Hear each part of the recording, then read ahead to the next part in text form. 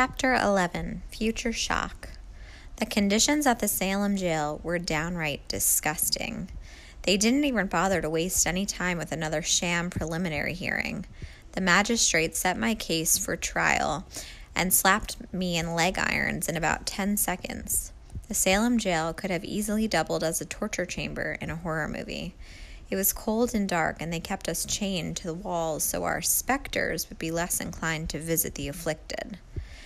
The really exciting news was that we had lots and lots of rats for company. After I sat in that horrible place for a couple of days, one of the lady jailers searched me up and down looking for witch marks. How she could tell the witch marks from the numerous rat bites was a complete mystery to me. We were given almost no food and water, so we would be more likely to confess. Here's the best part. They billed me for the little food I ate and for salaries of the magistrate's jailer and the hangman. I guess someone had to pay for these luxurious accommodations. If I really was a witch, I would have flown out and brought back pizza for everyone.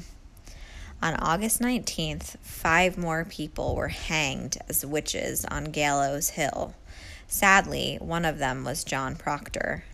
I spent most of the day crying and trying to figure out how everything had gone so badly. The most impressive thing was that almost none of the accused confessed to being a witch. These Puritans of Salem were obviously a tough bunch. If they had only confessed, like Mary Warren, they could have been home sleeping in their own beds and enjoying their lives. Evidently, they were willing to die rather than to confess to something they didn't do. The only good news on the depressing day was that Elizabeth Proctor was pregnant and would not be hanged until she had her baby. I guess the Puritans figured that the baby couldn't be a witch yet. There was little or no opportunity for escape, so my only chance was to prove that I wasn't a witch at my trial and survive long enough to try and get home. All in all, it looked pretty bleak. The date of my trial was rapidly approaching, and the jail was filling up with more and more of the accused. 11 people had been hanged so far, and there was no end in sight. I spent a lot of time chewing my fingernails and worrying. Even though I didn't want to be hanged, I would never confess to being a witch, even though that was probably the easiest thing to do. When the date of my trial finally arrived, I hadn't really come up with any earth-shattering ideas on how to defend myself. It had been so long since I had seen sunlight. I just stood there blinking when they brought me into the room. As usual, the courtroom was packed with the curious and the bloodthirsty. I guess the news of my attempted escape had spread, and I was a celebrity witch by now. I couldn't think of one single person in Salem who would testify on my behalf. All of my friends were either dead or in prisons. The usual gaggle of the afflicted girls and women stood to the side pretending to be afraid of me. I stamped at them and rattled my leg irons just to scare them a little. They acted like I stabbed them with a butcher knife. The magistrate pounded his gavel and brought the hearing to order. Maddie Tucker, you are accused of practicing witchcraft and further stand accused of being in a league with the devil, having signed his book, having urged and threatened others to sign his book, and of torturing and afflicting others by various methods of wicked activity. What say you? I'm not exactly certain what he just accused me of, and I was about to open my mouth to defend myself when the door blew open and I saw the single most amazing thing I had ever seen in my entire short life. There, standing in the doorway, in a powdered wig and a light blue crushed velvet pilgrim outfit, complete with the black buckled boots, like one of the 3 musketeers, and a black cape, was, you're not going to believe this, someone who looked suspiciously like my dad. My jaw dropped open, along with everyone else's, as he slammed the door and strode across the room to the table behind me. With a dramatic flair, he whirled off his cape and flung it to the table and came and stood beside me. Holy time travel, Batman. Dad? Is that you? Oh my gosh, what, when, how, where in all of creation did you get that outfit? He whispered out of the side of his mouth. It was the only one I could find at the costume store. Now just keep your mouth shut and follow my lead, and maybe we can both get out of here in one piece. He gave me a big pop-eyed wink. Nice wig, Dad. May it please the court, good sirs. Sir, this is highly irregular. This is a proceeding of the court, an oyer and termer, and will not be interrupted by any foolishness of any sort. Now stand down and find a seat, or you will be removed. But, sirs, I am a lawyer, and I wish to be recognized and heard by this court. State your name and your business, then. I am, Hamilton Berger, a barrister from Boston, and I am here to defend my, niece. Yes, that's it, my niece, Maddie Tucker, on the charges of... What exactly have they charged you with, babe? You name it. They charged me with it, sir. Yes, against whatever it is this court has charged her with, to wit, the charges levied against her today, this very hour, right here and right now, this very second.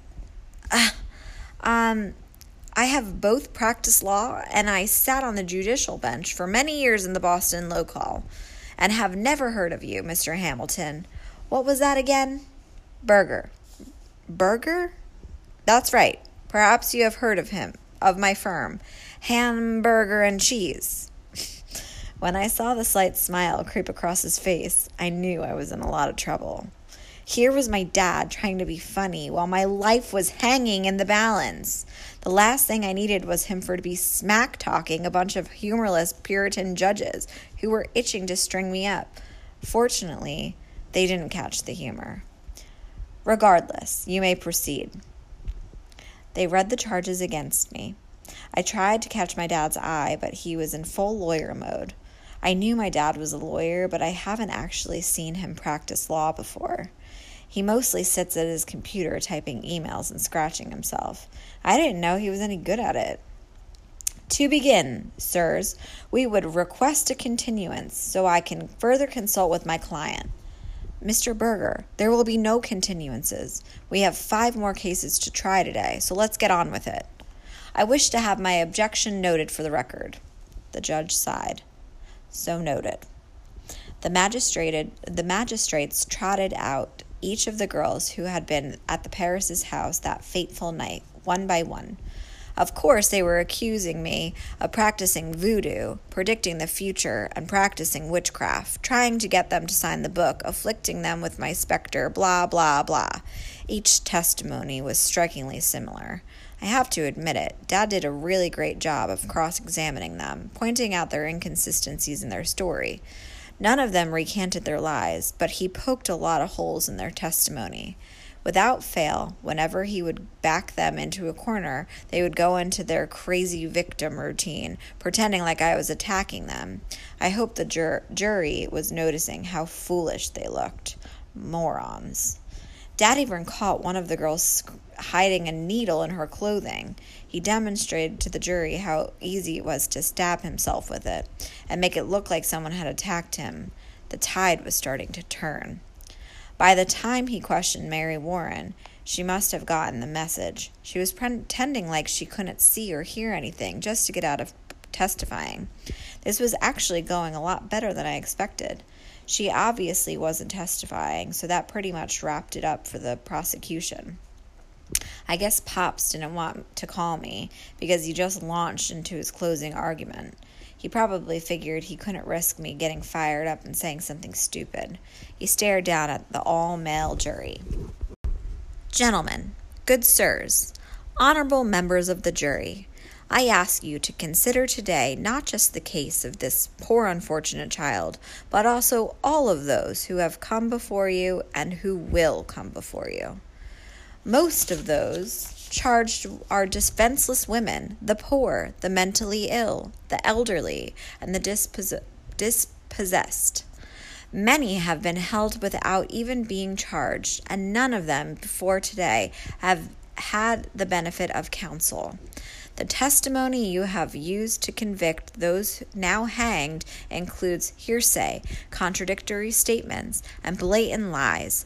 Worst of all, most of you has accepted as truth the most questionable of all evidence, spectral evidence. You have taken the word of mere girls who claim to see things that no one else sees to convict them, to convict some of the finest folks that have ever walked the streets of Salem. Anyone who is an outsider or disliked can be charged, convicted, and hanged for witchcraft in a mere matter of weeks. Dad took a dramatic pause and slowly walked the length of the courtroom. The jurors watched every step of the way. He had them. Perhaps someday Salem will become part of a great nation.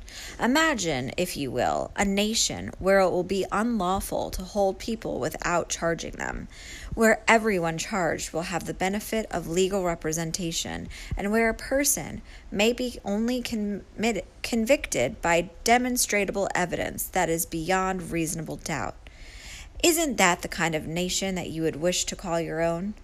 It is not true that the best of your beliefs states that you are to love your neighbor as yourself. Where has the love gone in Salem? The room was deathly quiet. Dad drew a deep breath. This future nation will be conceived in liberty and dedicated to the proposition of all men and women are created equal, and that all, regardless of their race, religion, or creed, have the right to life, liberty, and the pursuit of happiness. The world will little note or long remember what is said here today, but it will never forget those who died in Salem. We should rather resolve that those who died here did not die in vain, but that justice for the people and by the people shall not perish from the earth. Hey, wait a minute. This all sounded vaguely familiar. Didn't Dad just rip off Thomas Jefferson and Abraham Lincoln all in the same breath? He continued now, his voice swelling with emotion. So now, I ask you, men of Salem, ask not what Salem can do for you, ask what you can do for Salem. He stamped his foot and gave a broad gesture. You see, gentlemen of the jury, I have a dream. Dad was rifling on history, stealing the material from every great American statesman and orator he could remember. A dream where every valley shall be exalted, every hill and mountain laid low, every crooked place made straight, and where everyone shall be free at last, free at last. So now, in conclusion, I beg you to look within and ask yourselves if this is enough evidence here today to convict Mattie Tucker of witchcraft. Probably just as much as you have used to convict the others who have already hanged. But mark my words, people of Salem, history will judge you harshly for the evils you've committed in this very room. Now is your chance to change the unholy past, to make history and begin anew. Let Mattie Tucker go free, and she will return with me to Boston, and you will never see either of us again. Way to go, Dad! Not too shabby for a guy wearing a horrendous-looking light blue suit and the most ridiculous powdered wig in the history of headgear. I was actually optimistic when the jury shuffled out to consider the evidence. My accusers all sat silently, and frankly, they looked worried to me. I tried to talk to my dad during the break, but he just put a finger to his lips and shook his head. Everyone in the audience was whispering and looking at us and occasionally pointing. I was starting to get really uncomfortable when the jury finally strode back in. None of them looked at me. The head guy handed the written verdict to the chief magistrate. The judge carefully opened it, read it, and looked straight at me, expressionless. He showed it to the other two judges, and there was a brief but fierce whispering match among them. Finally, the one in the middle stood slowly. We all rose with him. My heart was beating so loudly, I thought everyone could hear it. Dad held my hand, and I could see that his fingers crossed behind his back. The jury has spoken. Mattie Tucker is...